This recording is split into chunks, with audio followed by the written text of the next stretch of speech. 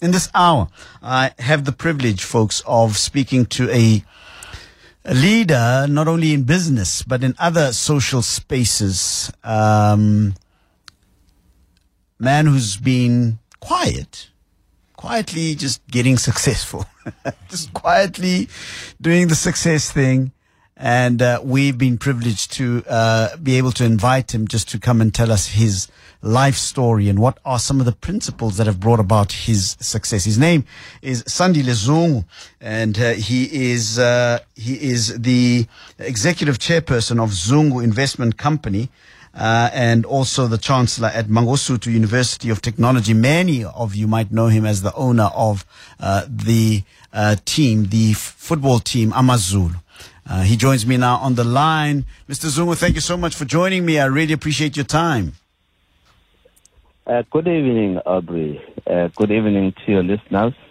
And thank you so much for having me here. And before I get on with it, I'm really sorry for your misfortune of last week. Yeah. I know, but I hope you are fully recovered. No, I'm good. I'm good, Mr. Zungu. Thank you so much for those kind words. You have been involved in business for as long as, I suppose, many of us have been aware of black entrepreneurs who have been steadily growing their roots in the business fraternity post-apartheid. Many of us have seen you do many different things. You've been involved in many different business ventures. When does the business bug bite you? When do you decide that this is going to be at least one of your life's missions, and that is to be a leader in the business space? Well, entrepreneurship as an endeavor was triggered by the experience selling what is called petroleum jelly in the township of Umlazi. My mom used to be a nurse at a local polyclinic, and my father worked for Engine Refinery. At the time it was called Mobil. Yes. And he will bring condemned drums of petroleum jelly, which will not have been sold to the likes of Unilever for conversion into Vaseline. Yes. And my mom will come with decanted packaging material for bulk, call it tablets. And ours would be to clean them up, dry them, and then load them with this petroleum jelly and go around in the township selling them to elderly fellows in particular. And with that very rudimentary, entrepreneurial experience, I learned to close deals. I learned to to effect sales. I also learned about writing off bad debts. And it was to stand me in good stead probably 20 years later. Once I had completed my degree, once I had worked as an engineer for 6 years. And I decided, actually, it's about time I went back to the trenches and ran my own businesses. And here I am. The wish always was to make a positive change in our society, and in particular to effect positive the lives of our people. And I believed that offering them employment opportunities, assisting them with their own development would be an area of comfort for me, which was complementing my childhood desire to become a teacher. Yeah, you wanted to be a teacher.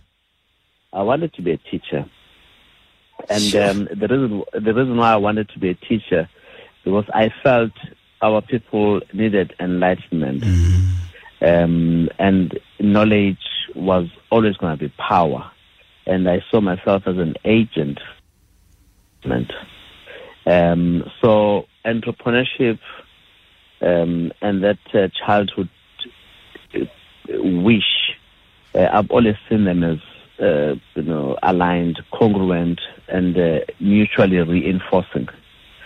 And so I'm in a very comfortable space now where I'm creating wealth, for my family, but I'm also, participating in societal development, and where the causes in the area of education are always going to be my soft spot. I want to talk a little bit about what you said there about at some point after your stint in the engineering space for 6 years, after the other projects that you were involved with, you decided to go back into the trenches of real business activity. And I want to sort of juxtapose that to the time in which you were emerging as a really serious force to be reckoned with in the business area, but a time where business was generally associated with tenders, tenderpreneurship, and all of those kinds of things. And you decided to go into the trenches, the selling of things, whereas many other business people during that time had risen meteorically, not because of trench work, but rather because of connections and that sort of thing. Why didn't you go the tenderpreneur route? You were a young man, you were a black man at a time where it would have been easier for you to simply be a tenderpreneur. That's a very good question, Aubrey, because, in my various leadership positions, especially that business, I've spent quite a disproportionate amount of time trying. Mr. Zungu, are you there? It looks like we're losing Mr. Zungu. My guest is Sandile Zungu. He is a serial entrepreneur, but he is also the chancellor at Mangosuthu University. He's also chairperson of Zico Investments. We're talking about his life and times. The question that I put to him is that he had decided to go into hardcore real business, when I suppose at that time it would have been easier for him to, like many of his contemporaries, go into what we would call tenderpreneurship. Now, important to underscore that tenderpreneurship is in and of itself not a bad thing, right? It's not a bad thing to do business with government. It's not a bad thing. There's a specific reason. In fact, it's a good thing. But we also know that there is a side to that kind of business that has been soiled by certain unethical sort of practices. We'll talk about that with Mr. Sandile Zungu in a few moments' time. I believe we have him on the line. Mr. Zungu, there you go. You're back. You were explaining to me as to why it is that you decided to go to the trenches when, as I suggest, that it could have been easier perhaps for somebody like you to get connected politically and then do the tenderpreneurship thing. You went back into almost sales in that time of your life. Why? Well, I was saying that it's a very interesting question. First of all, as a leader in black business, I spent quite a disproportionate amount of time arguing that doing business with the state was critical for emerging black business, and therefore, categorizing that as call it tenderpreneurship was vulgar, as it was dissuading people and possibly discouraging them from seeing that as a credible stepping stone. Yeah. It has stood some young entrepreneurs in good stead, doing business with the state, and they've emerged and they've grown. I personally didn't choose that path deliberately because, I believed I had a skill. I believed I had the experience, having worked for some time as a merchant banker after my MBA. And I believed I had good enough relationships both in the private sector and the public sector. And I found doing business in the private sector a lot more safe, a lot more, certain. You knew what you were dealing with. And the idea of corruption in doing business with the private sector was less pronounced, and therefore you bid for a contract or you bid for an acquisition, and if you qualify, you are assured of getting it. If you do not qualify for whatever reason, whether it's price or other considerations, you were to sharpen your pencil and wait for the next opportunity. However, in the public sector, a different set of criteria that I always felt very uncomfortable with, that I still feel very uncomfortable with. I've walked away from many opportunities of doing business with the state simply because there are some demands that are placed. And I said, look, I'd rather walk away from this transaction. I cannot withstand subtle demands that I know in the long term are just going to put me in a very uncomfortable position. And so some people are able to navigate through those hurdles and emerge unscathed. And I, for one, felt, it's just too much trouble. And having said that, once again, as the president of the Black Business Council and as SG of the Black Business Council, I am on record as having said, it's an affront to the freedoms that you enjoy, that when black people do business with the state, they are deemed to be tenderpreneurs. Whereas, for example, if you look at entities like Altron, Altec, and whatever else, they emerged from doing business with the state during the 1980s or 70s with apartheid South Africa. And they've emerged to become global giants and highly respected. And no one calls them entrepreneurs. Yeah. So I was at pains to say, let's possibly coin the narrative differently. Yeah.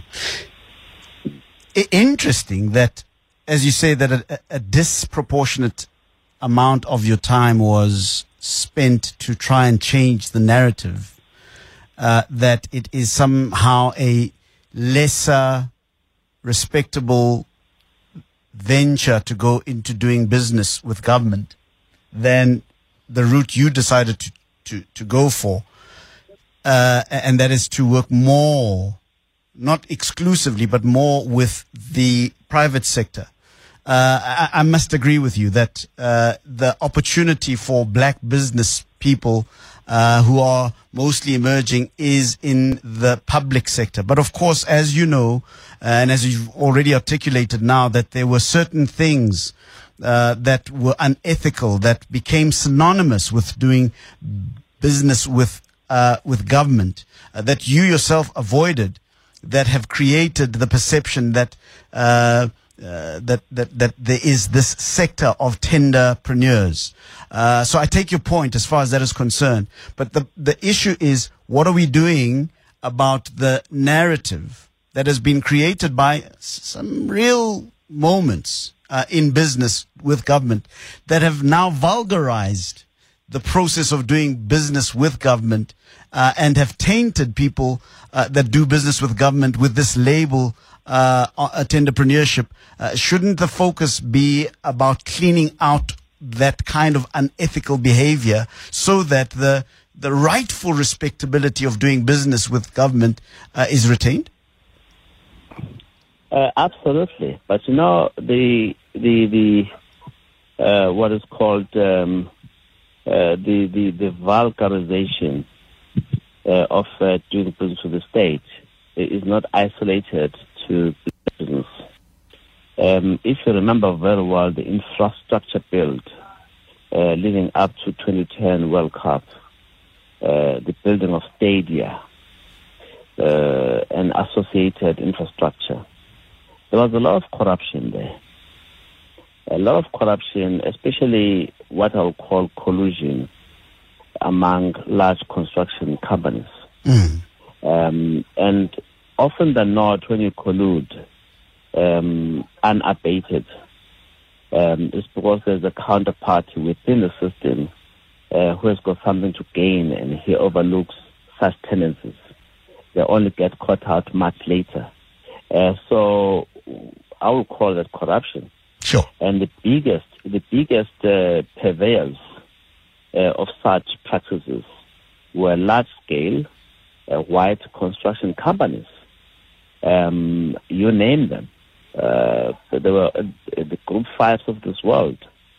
You name them.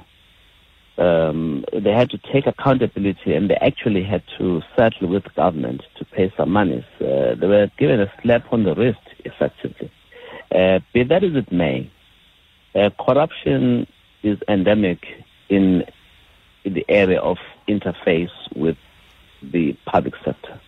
And it is accepted that in South Africa, if you do things with the state, that entire value chain will have takers, and there will be many opportunities for being compromised. And therefore, upright people tend to want to stay away from it. Sometimes it's entirely unavoidable, because remember, the state is still a major player in South Africa. And, probably account for as much as 30% of procurement. And any business will want to see that as some kind of an opportunity, but you just have to be very careful. Yeah. By the way, something ought to be done about that, because some of the troubles that we're experiencing now, being red-lined and grey-listed, the cost grey-listed, and the cost of borrowings in South Africa very high. The cost of doing business is very high.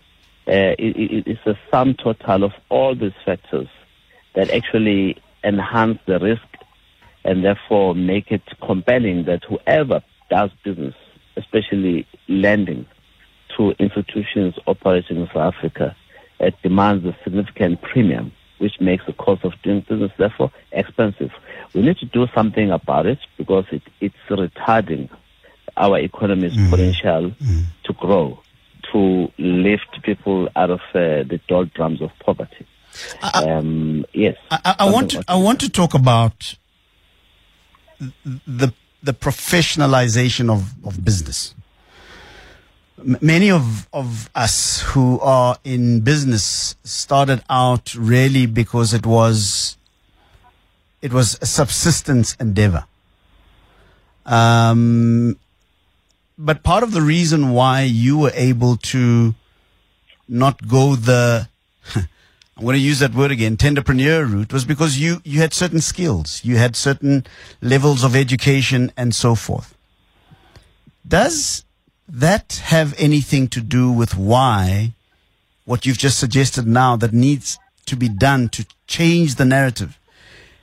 Does the fact that we've got so few professional business people, I don't know how else to describe what I'm trying to say, but people that have an approach to business that is other than just subsistence, but rather that is a deliberate systemization of wealth creation.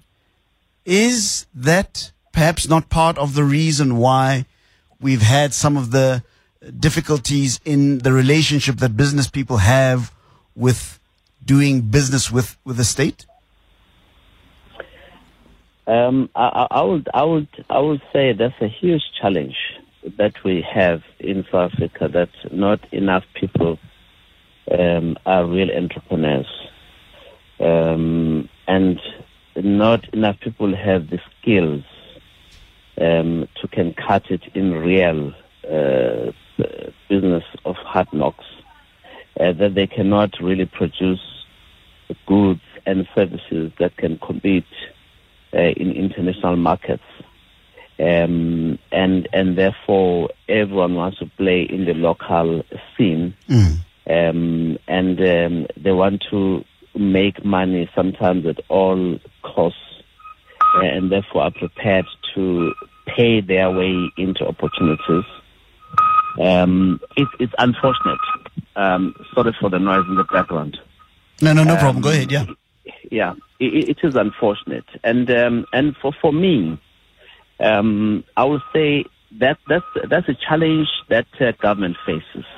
How do you ensure that the institutions of higher learning, have enough choices for those who want to be entrepreneurs in business? How do you ensure that people don't come out of university with degrees and qualifications that are pretty much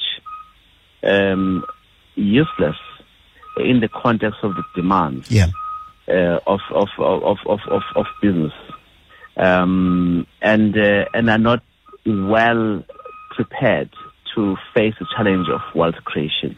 It's a huge challenge for government. It's a huge challenge for national planning, and some of us we're privileged few who deliberately chose, to break away from engineering, and realize very early that, look, you know what, let me go and do an MBA, because I think with this qualification I have, I cannot see wood from the trees vis-a-vis economics and business management.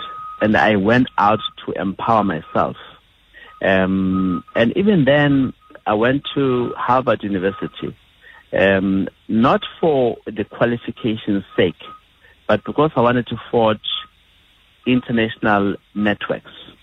Today, if I go to any country, in Brussels, city, or Austria, or even, Amsterdam, I'm bound to have a fellow alumnus that I can say, let me go out for dinner with, and let's compare notes. And here's an opportunity I'm looking for. Can you help me? And that talks to decades of investment in becoming a global entrepreneur or a global business person. And unfortunately, the way we've planned for our human capital in South Africa, I don't think it's been systematic enough. And I don't think it's been scientific. And therefore, we're trapped in this whirlpool of being dragged to the lowest common denominator of corruption when we do business with the state, of substandard outputs that can only really work in a local environment, cannot compete elsewhere. It's something that we ought to change, and it requires intellectual capital and the thought leaders to sit around the table and influence the direction. Can it be done? Of course it can be done. How long? Even if it takes one generation, it's still worth the effort, because otherwise, as a nation state, we are doomed unless we address the issue. Do you think that effort to try and formalize or make more scientific the entrepreneurial process is a governmental responsibility, or is it a joint responsibility between government and, I suppose, the private sector in South Africa? Because I agree with you. I think that one of the big challenges is that we need to come out of the subsistence mindset into a wealth creation mindset in South African business, particularly amongst us black people. And I think you hit the nail on the head there by saying that we didn't do enough to try and develop those skills at a more scientific level. My question is, how do we expedite that process? Do we, in your opinion, as a nation, as a country, understand the gravity of the problem in making us understand that business has to be a little bit more deliberate than just subsistence? And nothing wrong with doing business for subsistence sake, right? Nothing wrong at all. But it sounds to me like what you're saying, that if we are to change gears to become real global players for an economy like ours that is poised to do great things if given the right opportunities, by giving it people such as yourself, do you think we as a country understand the problem adequately enough to be able to put the resources, the efforts, and the urgency behind it as you describe it? I think there's a general understanding that something ought to be done to move our country from the trajectory it's in. Because the trajectory we're in is one that delivers negative economic growth. The trajectory we're in is one that thwarts young people of an opportunity for employment, was not enough jobs are being created. It's the one that forces many people, millions, to be reliant on social grants instead of being income earners who are contributing taxes. There's a general understanding that we need to beneficiate minerals that we extract from beneath the soil.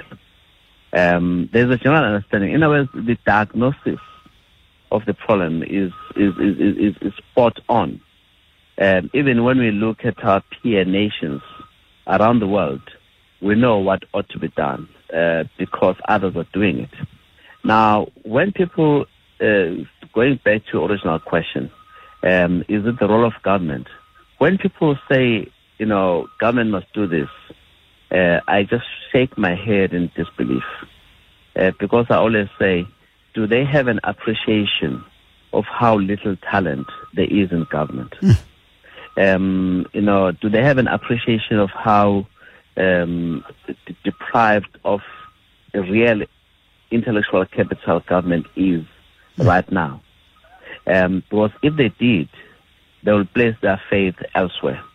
They will call on the private sector and organs of civil society to play a more meaningful role. To deal with the challenges and to deal with the implementation of solutions to deal with the negative diagnosis that I spoke about earlier. When you talk about enhancing state capacity, you are not only dealing with government, you are also dealing with the judiciary, you are dealing with the legislature and various arms of the state. All of them have increasingly been weakened. Now, if we're going to rely on purely the state or government specifically to come up with the solutions, trust me, we will continuously descend to the lowest, the bottom. So we have to wake up as Africans and say, there's no point in insulting government, but there's every reason why we should not place our confidence in the state coming up with a solution. Why? Because they just do not have capacity. Yeah. So where does the redemption come from? Does it come from the private sector?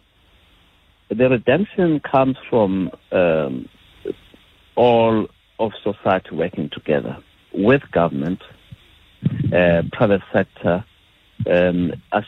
basically becoming a lot more assertive. When we talk about the private sector, again, we always make a mistake that private sector is big business. And that, in my opinion, is a huge mistake because big business does not have propensity to create jobs. Big business is about optimizing, its capital structure. It's about optimizing the ratios of output per capita or per person employed. And when the mineral prices in international markets come down, there will be shedding jobs in their thousands. They don't wait for 10 years. If gold price comes down, or if platinum price comes down, or iron ore or chrome comes down, in 4 quarters, they'll be announcing plans to retrench. Sure. They're not in the business of creating jobs. Yeah. However, SMMEs, by their nature, if I give you an order to supply me with 5 drums, and you do it from your garage. Now, if I give you an order to quadruple that to let's say 20 drums, you then employ someone from next door, and you move from the garage to a space in an industrial zone. So to scale up for those minimum orders, you double and triple employment. Sure.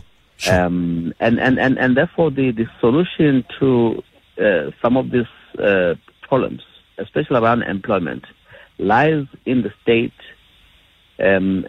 believing more in the private in SMMEs and giving them the right kind of incentives to thrive. And therein lies some of the low-hanging fruits in terms of the challenges that we face. But when it comes to long-term interventions, universities, institutions of higher learning have been very critical to the development of, for example, the Silicon Valley. There's a symbiotic relationship between the universities. Yes. In California, for example, with the growth of Silicon Valley. A lot of endowment comes from those institutions in Silicon Valley because they need to do research. Sure. So when institutions of higher learning have got a huge role to play. That's why I became very excited to become Chancellor of MUT. And then, of course, the private sector, not excluded. Yeah. You touch on a very important point there about the relationship between academia and commerce. And one of the things that has been said is that there's a serious disjuncture, a serious lack of congruence between what is being taught at institutions of higher learning and what our economy needs. So we churn out people that are qualified, credentialized in particular ways, but that is not in line with the needs of our economy. You are chancellor of MUT at the moment. What is being done to start that alignment process where the curriculum, the content of what is being taught at universities and TVET colleges mirrors the expertise that are required in our economy? It's a perfect observation. I think something is being done. If you were to raise this question, let's say 20 years ago, I would have said you have a crisis. Now the growth of TVET colleges and the amount of money that is being pumped into that sector, and the role of CETAs in supporting, learning on jobs and those sectors like the TVET colleges, for example, is a step in the right direction. What you need is some kind of institutionalization of working together between the private sector and academic institutions. such that the turnaround in developing curricula is much quicker than it is right now. I mean, in other societies, artificial intelligence is something for high school students right now. Yeah. For us, we still idolize and idealize artificial intelligence. It's something that will, arrive in our doorsteps 10 years. Hell, we're still struggling to define and clarify in our own minds what the fourth industrial revolution is. So, that is true. Yeah. We are sometimes very good at imbibing concepts without understanding their true meaning, and let alone without interpreting what needs to be done to make them real and living experiences that work for our own development. So the institutions of higher learning and the interface between the private sector and those institutions becomes very critical. That it doesn't happen only once when the university, the vice chancellor or the principal has a stakeholder meeting. It must be ongoing. There must be an assessment of the curriculum on an ongoing basis. Say, please just stop wasting time. And if you do that, you will save a week in the academic calendar, and you can then drill on this subject matter a lot more, and maybe brings more practical examples, so that when someone has got a qualification, whether it's a diploma or a degree, that person is battle ready. Straight after induction, he can be productive. Private sector needs a quick turnaround from a raw graduate into someone who is very productive. In other societies, within a year, someone after graduating, he's promotable because he's added value. Sure. In our societies, 8 years after graduating, after starting to work, or after going to the work environment, a person really cannot even tell what contribution he or she has made in commerce. He is demanding or she is demanding bonuses. But if you ask, what have you contributed? No, I managed to bind the board pack. I managed to make a suggestion in a staff meeting. That's not good enough. Sure. You've been paid 100,000 rands a month.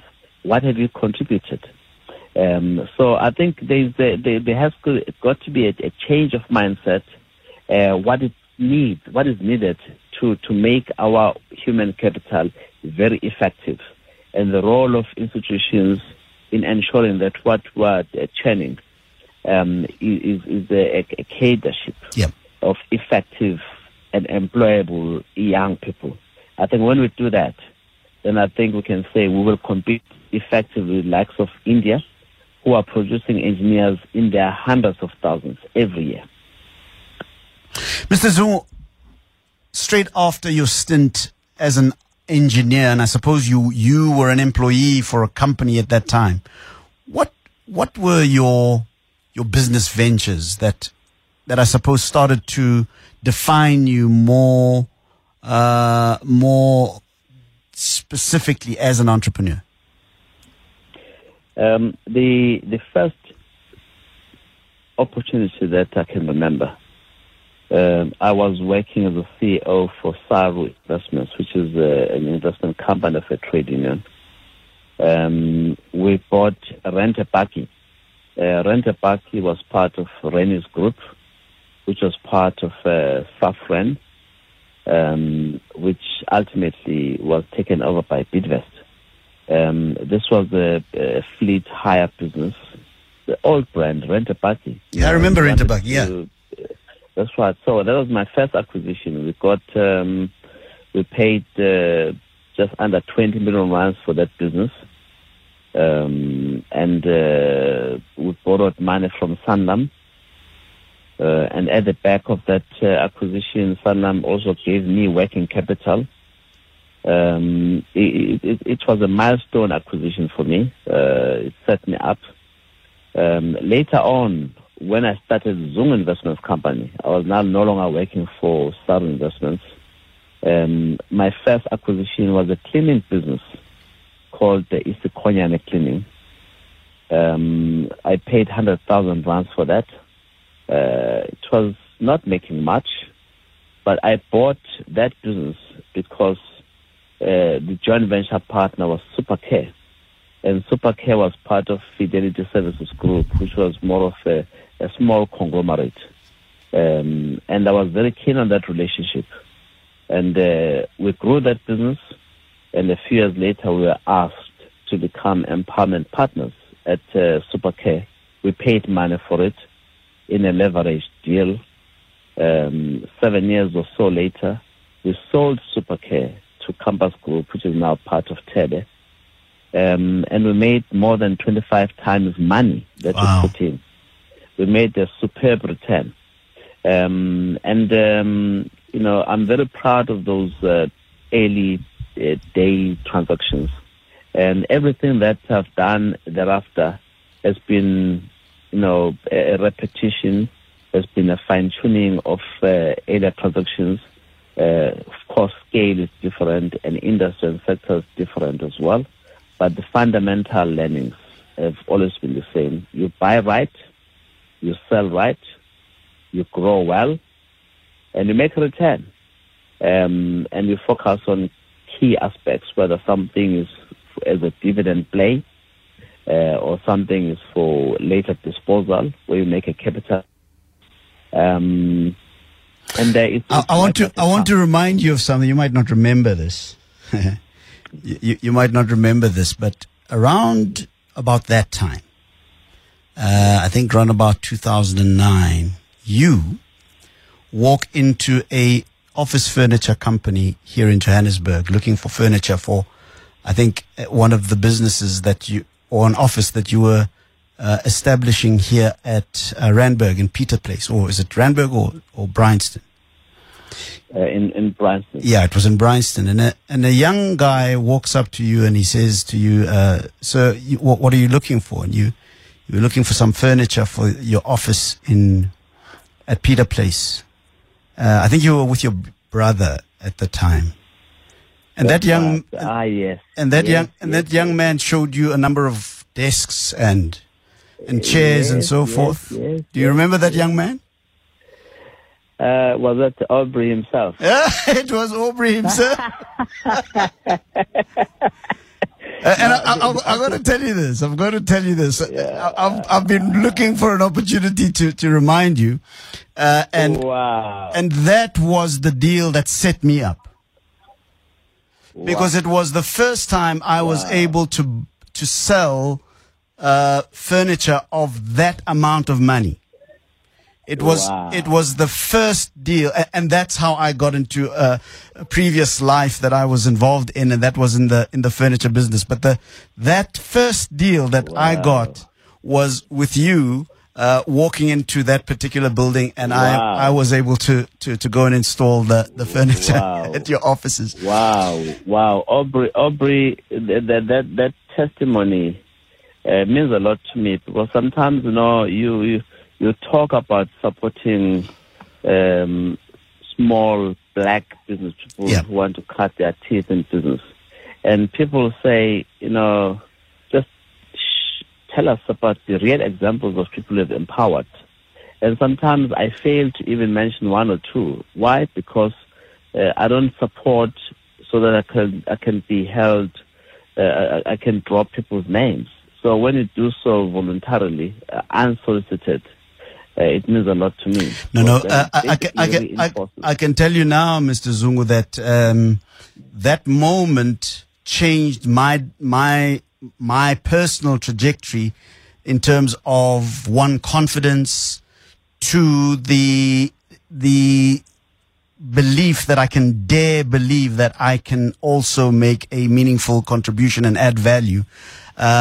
It was a clean deal. There were no silly expectations. It was done. It was executed, and boom, there it was. So you can take that one and put it in your hat as a feather of a younger man that was coming to you for an opportunity, and there you gave me that opportunity. I want to talk a little bit about. I'm humbled. I'm humbled by that testimony. Thank you so much. Thank you, sir. Appreciate it. So I want to talk a little bit about your value system, how you come to a point where you're able to say, I'm going to walk away from this deal, however big it is. Now, those of us who've been watching your development as an entrepreneur are aware that there were certain times where you could have really moved into another sort of bracket of success in business had you chosen to look the other way when certain things were being done. Where does that come from? Is it religious? Is it what? Where does that come from? You know, when I was young, my father said something to me which was very profound. He was a man of little intellectual dispositions, but as an African man, he had a number of anecdotes, and he was single-mindedly determined to raise upright boys into men, us, his children. I got marked in a township at Tumlazi, and I got home and I said, Dad, bad news, I got marked. And Dad says, did they hurt you? I said, no, they didn't hurt me. I said, good news. And so, good news, Dad, I know where they live. And so I expected my dad to pull a stick, get into the car, and beat the hell out of them. Because he was that kind of person. And my dad says, so where did you get marked? And I described the area. He said, why did you traverse through that terrain, rough terrain? I said, no, Dad, I was taking a shortcut. So never take a shortcut in life. You've got a road through houses, well-developed, that you are familiar with. Why are you taking shortcuts? And the discussion ended there. And I've been the one to expand that. Why do you have to take shortcuts? If you can afford to take the road that is arduous, but it's got certainty that you'll emerge unscathed at the end of that chain. And so I've always assumed that that is relevant even in business. I'm right now, I can say I'm highly connected. And I'm saying that with all humility.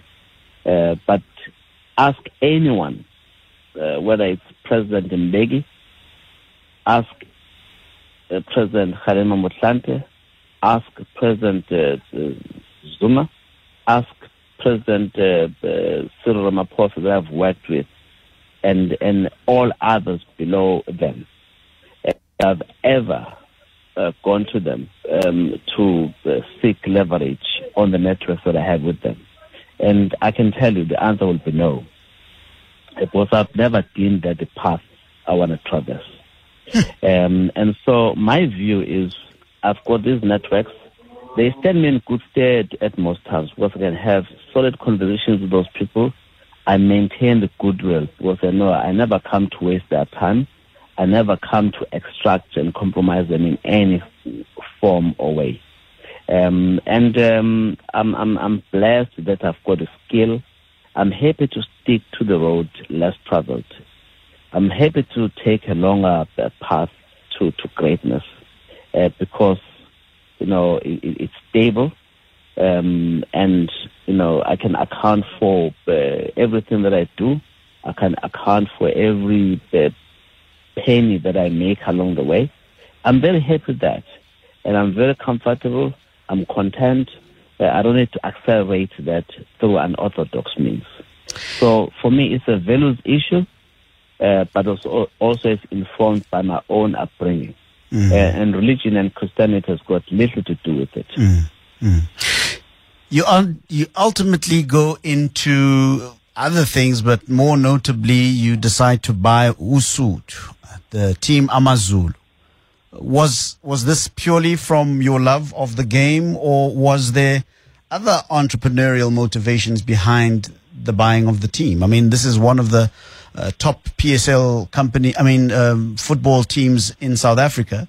What was the thinking behind that? An engineer who became a serial entrepreneur decides to buy a soccer team. What was behind that thinking? It was both, the love for the game. Number two, that, my organization could afford it and could take a view that they will support it over the long term. And it was also a conviction that it's a business. And it's the latter part that really persuaded me. I'm still going to figure out how to make money out of this. I thought you would have figured that out before you bought the business. I'm still going to figure out. And I've figured out, but let me put it this way. I'm just going to show you that money can be made out of owning a soccer team. I've figured out, but I'm going to show you in South Africa how wealth can be created through owning a soccer team. And unfortunately, like all businesses, they take time. And I've been involved in some businesses where only 15 years later, I'm able to harvest. And some businesses, it took me 9 years of having started Zungu Investments Company before I got the first dividend out of that business. And ever since then, I've not missed, the cycles. These things take time, but yes, in summary, it was love for the game. Number two, we could afford it. And number three, it's business. The latter part, there are many doubting Thomases, but only time will tell. Only time will tell. And time has told a very, very interesting story in your life, Mr. Zungu. I want to thank you for agreeing to talk to me. I'm looking forward to shaking your hand sometime soon. I had hoped that you'd be able to come to studio and come and talk to me, and then you'd remember me. But it's water under the bridge. I'm looking forward at some point soon to meet you in person. Then you'll remember me. You'll remember me because you and I had some interesting conversations that made you decide to buy from me on that particular day. I appreciate it, sir. No, yeah, Aubrey, you have become a big personality in your endeavors, and I wish you greater success. So I do acknowledge you, and thank you for reminding me about that specific incident. And thank you for being brave to talk about it. And it's emboldened me. It's made me to be convinced that when you help others, it's not in vain. By Indeed. the way, I'm also a product of other people believing in me. Indeed. So it's in a way, it's fulfilling the cycle and playing my part. Thank you so much for that. Sandile.